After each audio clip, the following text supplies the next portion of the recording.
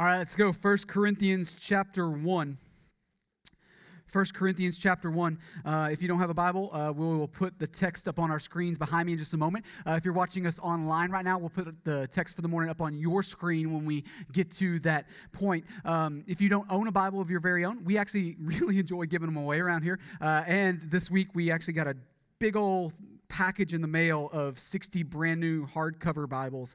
Normally we give away the cheap paperback versions, but we found some money for Bibles, and we're like, hey, let's buy some Bibles, and so we did. And so if you don't have a Bible of your own, I can actually fix that, and I can fix that pretty handsomely right now. While you are turning to 1 Corinthians, we had like a work day up here yesterday, and so I want to take just a second to say thank you to the people who showed up. We had about 25 people here yesterday knocking out all kinds of projects, and so some ceiling panels that had some rain stain on it, where we have leaks in our roof. Those panels got replaced. A bunch of people raked out flower beds and painted stuff, and Jim got in there and hooked up an emergency light, messed with all kinds of electricity and didn't die, so we're good. All right, and so you gotta wonder with him sometimes, but you gotta watch that guy. But yeah, so we fed a bunch of people pizza, and so it was a good day. So those of you who were a part of that, thank you. Our building is in better shape.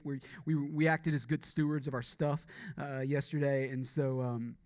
Man, I think God blessed that, and I think He's going to continue to bless that. So we are a few weeks now into a series that we've been kind of working on for a few weeks, but it's going to be a long series. We're taking a slow, kind of leisurely walk through the letter that we call 1 Corinthians. 1 Corinthians, though we're calling our effort through it Beautifully Upside Down. There's the artwork for it. You see the kingdom sandcastle thing coming out of the sky and all that kind of stuff. The reason why we're calling it Beautifully Upside Down is because I really think that's kind of Paul's main thesis for this letter. It's kind of his main point of emphasis, and it's kind of shape everything he's going to tell the Corinthian church. He's going to spend a lot of time walking the followers of Jesus in Corinth through countless upside-down realities of God's kingdom. But I think he's going to do so in a way that forces them to ask the question, okay, but is it beautiful?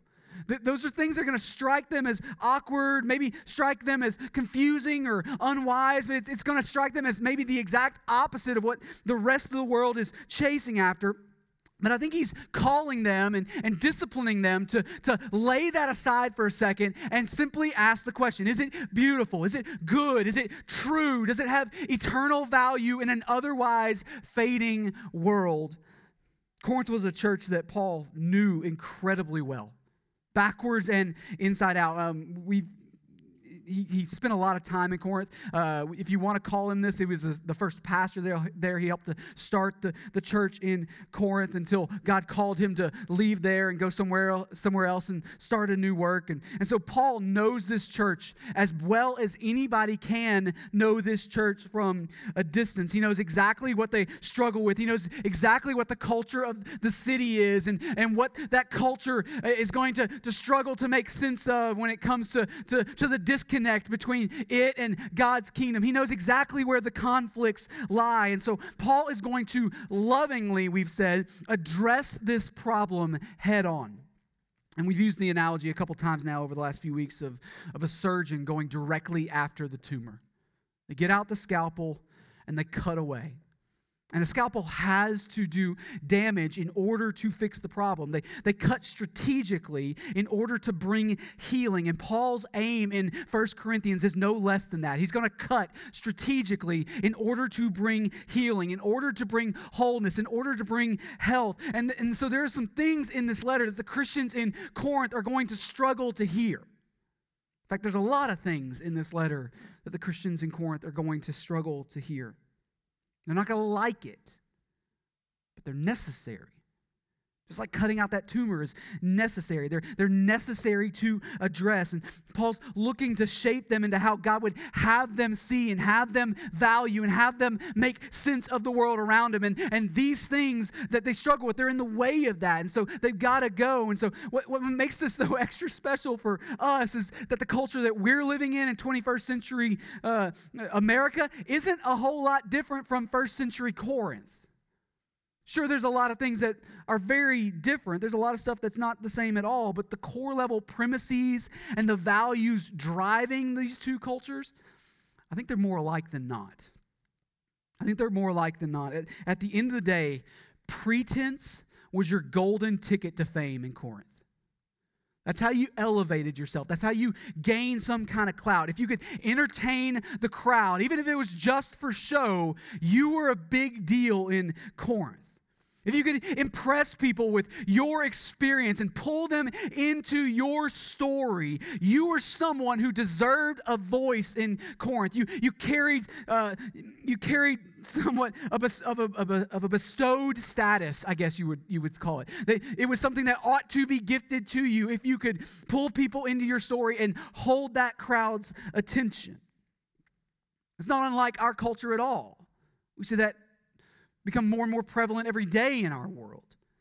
The problem, though, is not that our culture and Corinth's culture have some similarities. The problem, though, is that God's kingdom doesn't seem to work that way. Doesn't seem to work that way at all. God doesn't do pretense. He's not impressed by that. He's not fooled by that. I don't think he cares.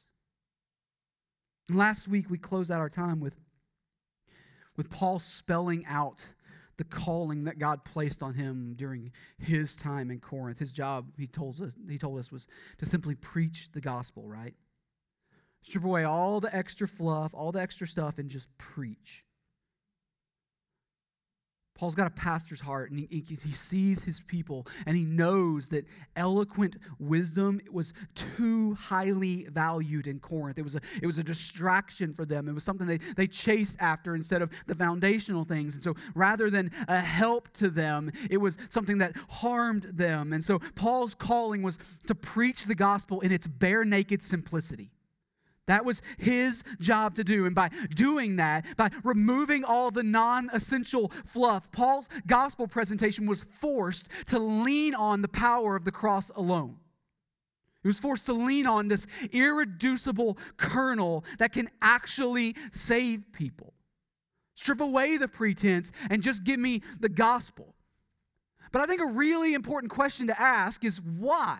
Right? Like, why would Paul be called to such a task, right? I mean, if eloquent wisdom can be helpful, like, why wouldn't you use all the tools in your bag? Like, if it can be a good thing, if it can be something that adds flavor to and helps to make sense of the gospel, why wouldn't you choose to use that? Doesn't it seem smart to use that? I mean, let's be honest. The whole cross part of the story, it's not always the easiest thing for people to swallow. What if we downplayed that a little bit and worried about this other stuff over here for a little while? Wouldn't that help us? Would it make sense to pretty things up just a little bit and some good-natured, eloquent wisdom? Or do you think that maybe this is one of those upside-down realities that we're going to see play out over and over again? Probably the second one. And we're training ourselves to ask the question, okay, but is it beautiful? If the answer is yes, then we keep pressing in and we trust that God's going to bless that, right? So you ready to pick it up where we left off last week? 1 Corinthians 1, starting in verse 18. Paul says this, "For the word of the cross is folly to those who are perishing, but to us who are being saved, it is the power of God." Paul calls it folly. So what's a folly? I mean, it's not exactly a word that we use a lot in our world. What's a folly? We might sometimes use it in our culture just as a synonym of a mistake. Right? When I do hear it, I tend to hear it in that context. A little foible, a little slip up.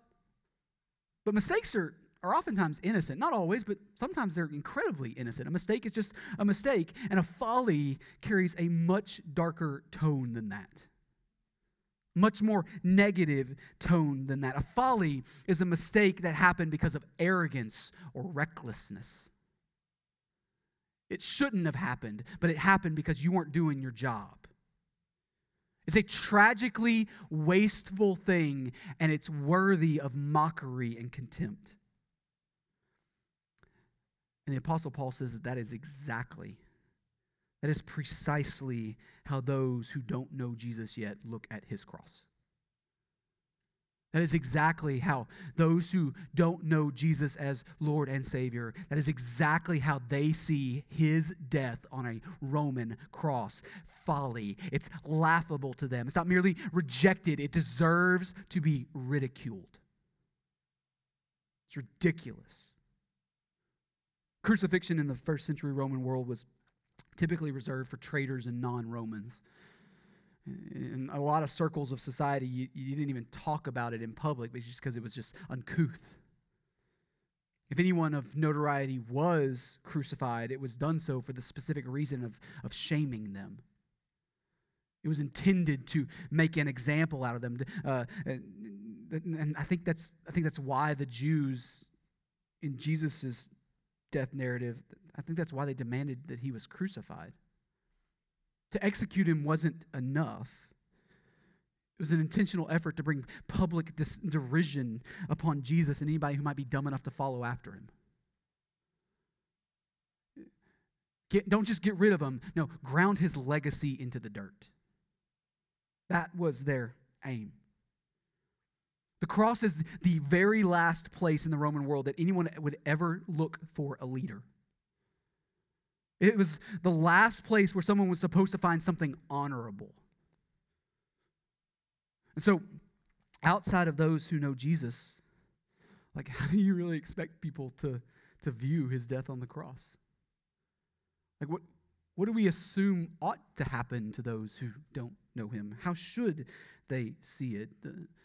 Paul says it's folly to them. It's foolish. One might even dare to call it upside down. And this is why I want to be really slow to ascribe some kind of spiritual warfare to situations when God's people are persecuted or insulted. It's not because those things don't exist. I totally believe that they do. It's just that, like, how else do we expect people to respond? Like, we ought to have seen it coming. Contempt is a natural reaction when you see something that's contemptible. It's what people do. And the Bible seems to consistently teach that we really ought to expect this kind of reaction from people who don't know what we know. Like, we ought to assume that that's how they're going to respond. That's the default, not the other. I think that this is why Jesus says things like, Father, forgive them, for they know not what they do, right? They're clueless. They don't know what they're walking into. They don't see the beauty that's there, and that's true today. That's true a couple of millennia ago in Paul's day as well. Those walking in darkness, they don't merely reject the light, they mock the light. There's a pretty famous piece of graffiti from the late 2nd century. It's currently at the Palatine Hill Museum in Rome. It's officially called the Alexamenos Graffito. So if you want to Google it later, that's what you're going to type in, Alexamenos Graffito. But most people, though, just call it Alexamenos worships his God. I think I got a slide available. It looks like this. Wait for it. No, you're good. Man, look at that artwork. There it is. Alexamenos worships his God. There's nothing fancy about it. It's just a really crude carving into plaster of a couple of guys, one on a cross, and some Greek text, really, really sloppy Greek text underneath that says Alexamenos worships his God. Alexamenos is the one on the left there with hands raised. Maybe he's singing or praising or whatever. And then obviously Jesus is the one on the right hanging on the cross. But if you'll notice, Jesus has the head of a donkey. Bold choice, right? If you're wondering, the answer is yes. That means exactly what you think it means. It means exactly, in the first culture, what it means to us today. Whoever's trying to make fun of Alexamenos there, they think that him worshiping a crucified Savior is utterly ridiculous. And that needs to be pointed out to the world. In fact, let's all have a turn laughing at Alexamenos. They think it deserves to be mocked, that the cross is folly to those who are perishing. It always has been, and hear me, church, it always will be. There's no golden age. The cross has always been and it always will be folly to those who are perishing. There's an incredibly naive trend, I think, that seems to pop up again and again over the years in Christian circles, and that we can somehow position ourselves in some kind of culturally respectable place, that one of these days we'll finally get to a place where we'll be able to figure out how to articulate the gospel in such a way that those who don't know Jesus yet will go, oh, yeah, I like that. That's a great idea. You should totally follow that. It's not for me, but I think you're smart. I think you're wise. That's a good way to look at the world. But not only does this ignore 2,000 years of Christian history, it also ignores explicit statements from God's word. The cross is folly to those who are perishing. But to those who are being saved, Paul says it is the power of God. The power of God. God is using that seeming folly to accomplish absolutely massive things. He's using it on purpose to do something that the world can't even make sense of. But God's not flying by the seat of his pants here. He's not kind of just making this up as he goes. It's actually always been his plan to work through the folly of the cross. And Paul points that out by quoting Isaiah 29 here. Look at verse 19. He's going to quote Isaiah 29. He says this, "For it is written, I will destroy the wisdom of the wise, and the discernment of the discerning I will thwart." So let me be very clear if it wasn't clear to you before. The cross is not God's plan B patch job. He wasn't dealt a bad hand and had to figure out a way to make the best of it. God has been loading the barrel for this moment throughout all of redemptive history. This was always coming. People misunderstand this all the time. The cross is not some cosmic accident. God didn't look away for a second and go, oh, where'd that Jesus get off to? It's not some next best option out of a badly dealt hand. The cross is the fulcrum of God's eternal plan to save a people for himself and thereby glorify himself forever. It is the hinge on which his plan swings.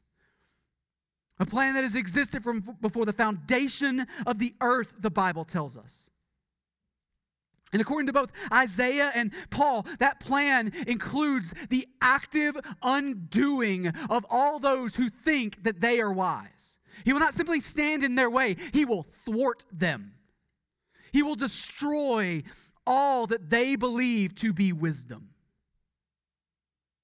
He's aiming for it. That sounds kind of mean. Why would God do that? I think I prefer the nicer version. Why would God destroy all other competing wisdoms? Because even though we've been throwing around the term all willy-nilly so far this series, I've got some news for you. God's kingdom is not the one that's upside down. It's not. God's kingdom is not the one that's upside down. It's the kingdom that we find ourselves living in. God's kingdom may seem backwards to us. It may seem upside down to us. It may seem unwise to us or old-fashioned to us or whatever to us, but that's only because we've been flavored by the kingdom we're surrounded by. We're looking through that kingdom at things that aren't like our kingdom at all. And so any kingdom at all that's birthed after the fall is going to be stained by sin. Full stop. No nuance necessary. They're all broken. And yes, especially the one we call home. They're all broken.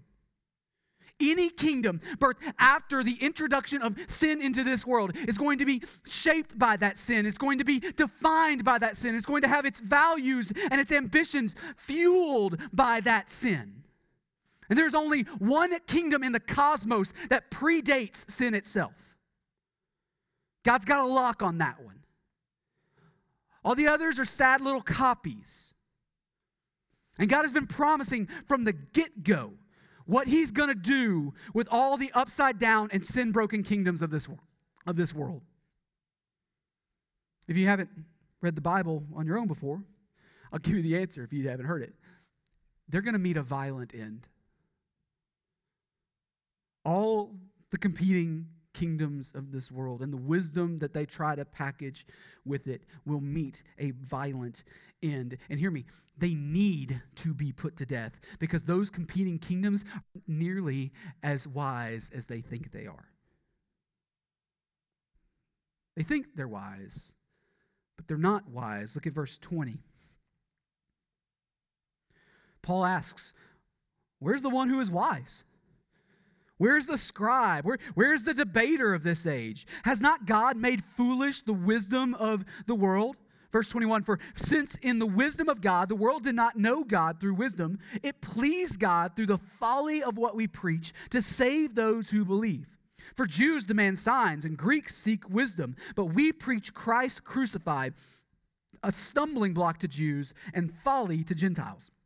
But to those who are called, both Jews and Greeks, Christ the power of God and the wisdom of God. For the foolishness of God is wiser than men, and the weakness of God is stronger than men. Paul starts out by asking, hey, where are all these supposed wise people I keep hearing about? I thought there was supposed to be some kind of stable here of wise people I'm supposed to be impressed with. Well, where are they? And he names two groups specifically, scribes and debaters. And he does so for an incredibly important reason. The scribes were experts in the Jewish law. The best modern day analog we could probably use is to think of them like lawyers. It's not an exact copy, but it's really the best that we've got if you want to try to picture something. But so the scribes were experts in the Jewish law, and so they were well educated. And it was literally their job to copy the scriptures all day long and to settle the issue if anybody ever had a question about something. They were the experts that you went to. They were the ones who knew it backwards and inside out. So why would Paul point to that group here in his question about where the wise people are? Because if anybody at all could figure out their own way into his kingdom through religious study, the scribes were your group. You and I don't have a shot compared to those guys. When it comes to religious study, they were the guys that could get it done. If anybody at all could get it done, they were experts in the Old Testament, God's word to his covenant people. If anybody should see the answer in the scriptures, it's them. And throughout that word, God is constantly telling them what he's planning to do and how he's planning to do it. And still, they missed it. Still, they missed it. And that ought to teach us something very, very valuable this morning. It takes more than expertise. It takes infinitely more than expertise. We need to be given eyes to see. The debaters are the other group Paul names, but they're in the same boat. We talked at length over the last few weeks about this elevated culture of logic and this elevated culture of rhetoric in Greece and specifically in Corinth. But public debates were all the rage there. But Paul looks around at them and he sees them for what they actually are. And so if anybody at all could figure out their own way into God's kingdom through diligent reasoning, surely it's you debaters. I mean, surely you got a lock on this when nobody else has a lock on this. Tell me what you know. But whether you're walking the lofty intellectual path or you choose to walk the pious religious path, the reality is that both paths are wholly insufficient. Neither path will get you into the kingdom. Neither of them work. And what we need to see this morning is that is by divine design. That's on purpose, the way that rolls out. God drops a bloody cross in the very middle of his grand plan to reign forever. And the wisest of all debaters see that as some kind of gigantic folly. Why? Because it's laughably beneath any notion they have of a king. A king would never do that. A king would never submit themselves to that kind of nonsense. What are you talking about? And so what do? They bow out. They dip. God drops the same bloody cross, into his grand plan to reconcile sinners to himself forever, and the most pious religious followers, they see that as a stumbling block. Why would they see that as a stumbling block? Because it's an offense to their own self-made righteousness. It can't be earned, and it can't be reciprocated. It can't even be maintained. It must be received by faith and faith alone. And so what do? They bow out. It's folly, and it's a stumbling block. The crucified Savior is an intentional hurdle placed in front of all the kingdoms of this world, because by it, those kingdoms are left bare and they are proven to be impotent. It's on purpose. Gather together all the smartest folk you want and all the strongest people you want to gather up, and God would still do circles around us on his worst day. And that's if, you want to imagine for a second that he actually has those. He doesn't have worst days. He doesn't have foolish or weak moments, but if he did, we would still lose by a landslide. To preach Christ crucified, it's not some vulnerable moment in an otherwise culturally celebrated gospel. It is the perfect plan of God to separate his sheep from his goats.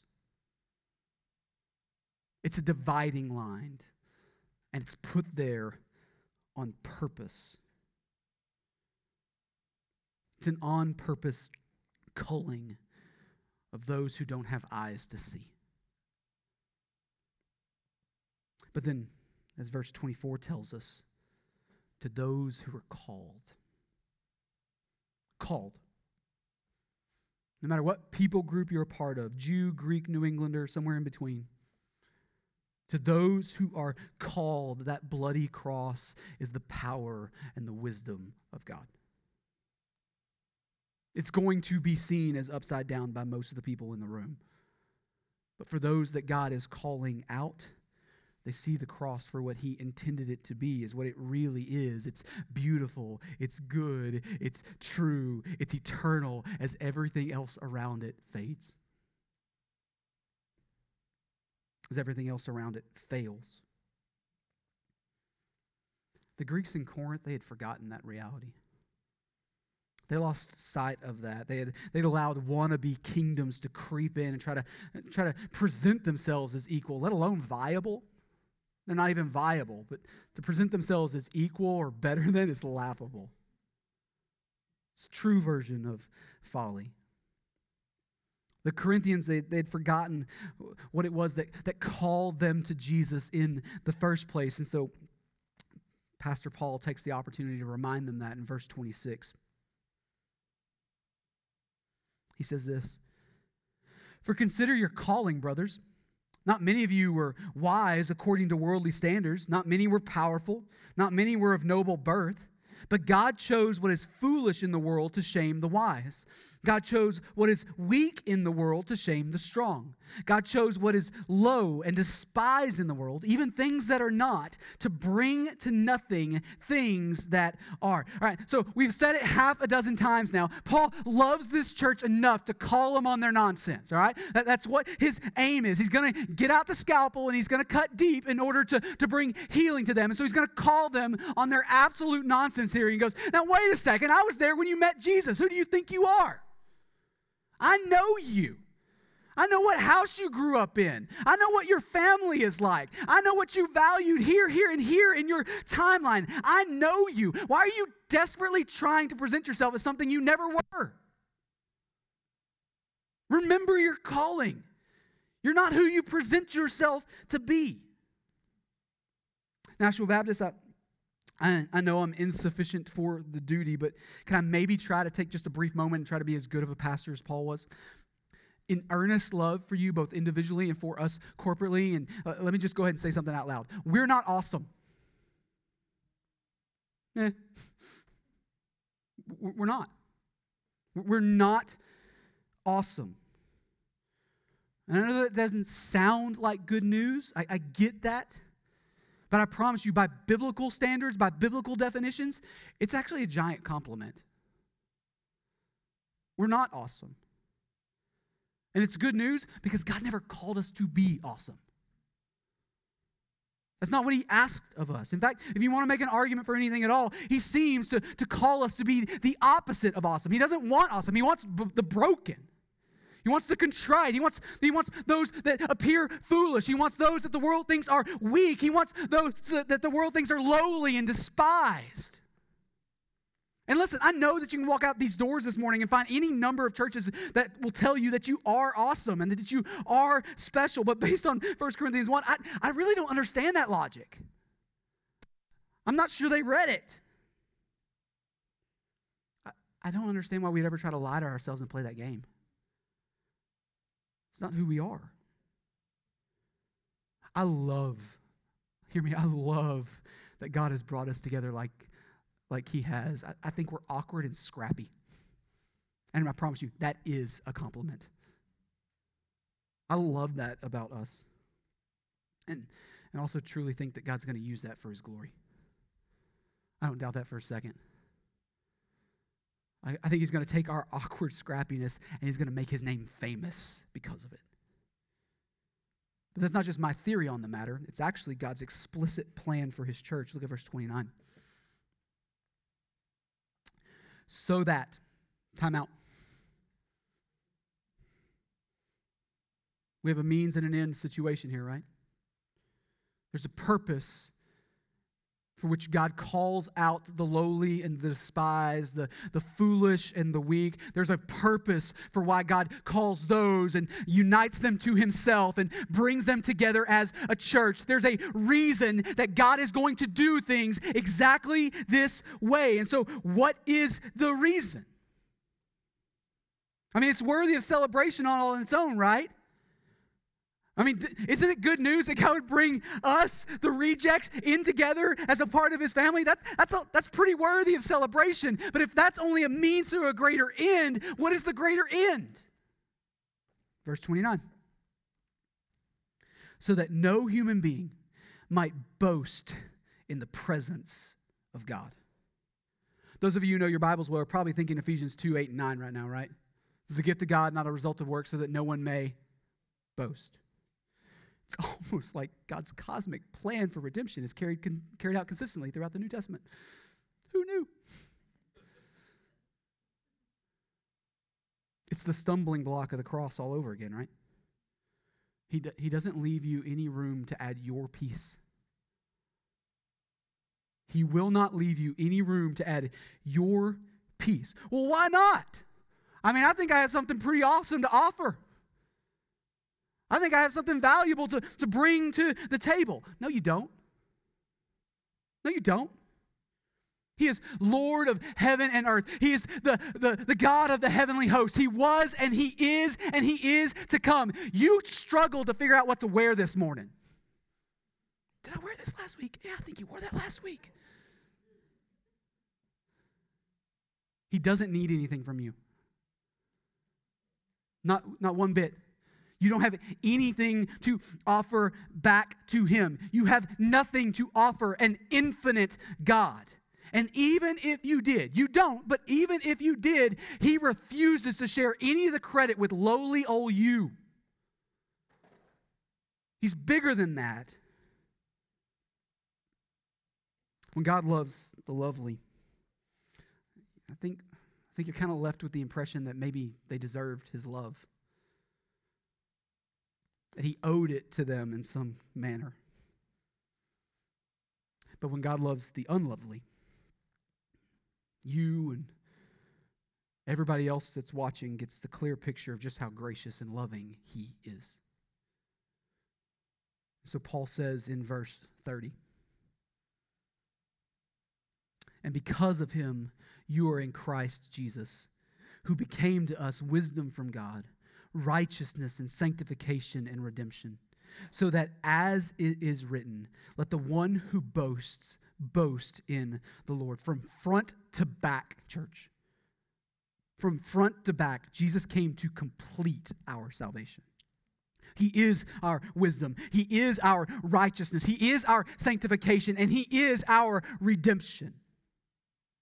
So while the world around us tries vainly to elevate themselves and exalt themselves and make much of themselves and boast in themselves, we have a Savior who's both capable of accomplishing the task and is actually worthy of the boasting. He's actually worthy of such boasting. And so Paul commands us here, boast in the Lord. Celebrate Him.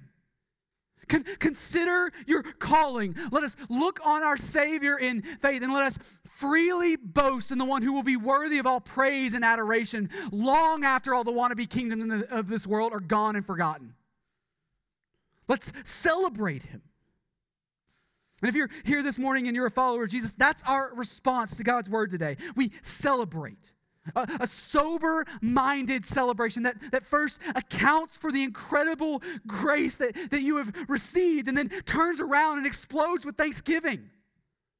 That's the kind of celebration that's called for. In a second, I'm going to pray and we're going to sing. That's a time for you to put action to that response or whatever response that God's stirring in your heart. I'll be down here if you want somebody to talk to. If you're watching us online, you can use the contact form in the video description. But listen, maybe you need to respond to Him in some other kind of way this morning. Maybe God's calling you to be obedient to Jesus in baptism, or maybe He's calling you to join this church family, or maybe, just maybe, He's calling you to say yes to the call of service or mission that He's laid out in front of you. If you're here this morning and you're not a follower of Jesus yet, I'm glad you're hanging out. Welcome. I'm glad you're here. You can respond to God's word today by meeting Jesus. Romans 6:23 tells us that the wages, the thing properly earned for sin, is death. The Bible assumes that we all by default are separated from a holy God because of our sin.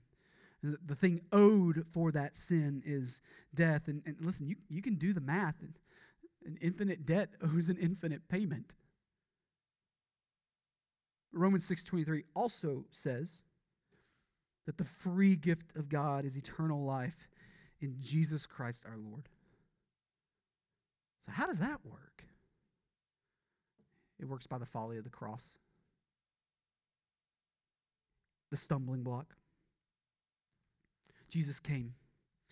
He lived the sinless life that neither you nor I are capable of living. He died on the cross as an innocent substitute to make payment for your sin. He soaked up the wrath that was owed to you, and He was raised again from the dead as a vindication of His perfect and sufficient righteousness. And so now He calls on you this morning to respond to Him in repentance and faith, to turn away from your sin and to turn to Him as Savior and Lord. And I get it, utter folly to those who are perishing. Yep, God knows. He did it on purpose. A stumbling block to those who think that they can make their own way. Yep, God knows. Did it on purpose. But it is the power of God to save those who have been given eyes to see. And so maybe you're ready this morning to respond to Jesus' gospel call.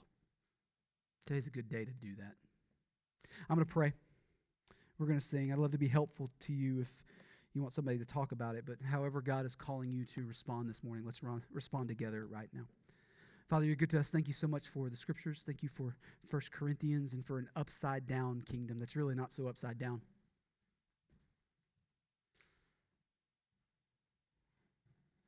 God, turn us over so that we see correctly.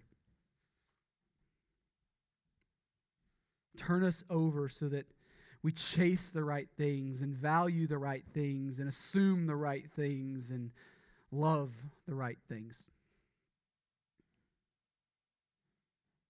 My heart wants so desperately to cling to the kingdoms of this world, but they can't last. They're fading. And what's worse, they're broken by sin and defiant of the true King. Remove my grip from those things. Help me to trust in in a cross that everyone else thinks is foolish. Help me trust in a God who does the foolish thing out of love for me. God, for those who don't know you yet, would you open eyes to see? Would you turn folly into rejoicing? I think you're big enough to do that. Save people today. By your grace, call them into your kingdom. Let us see it and celebrate it. In Jesus' name we pray. Amen.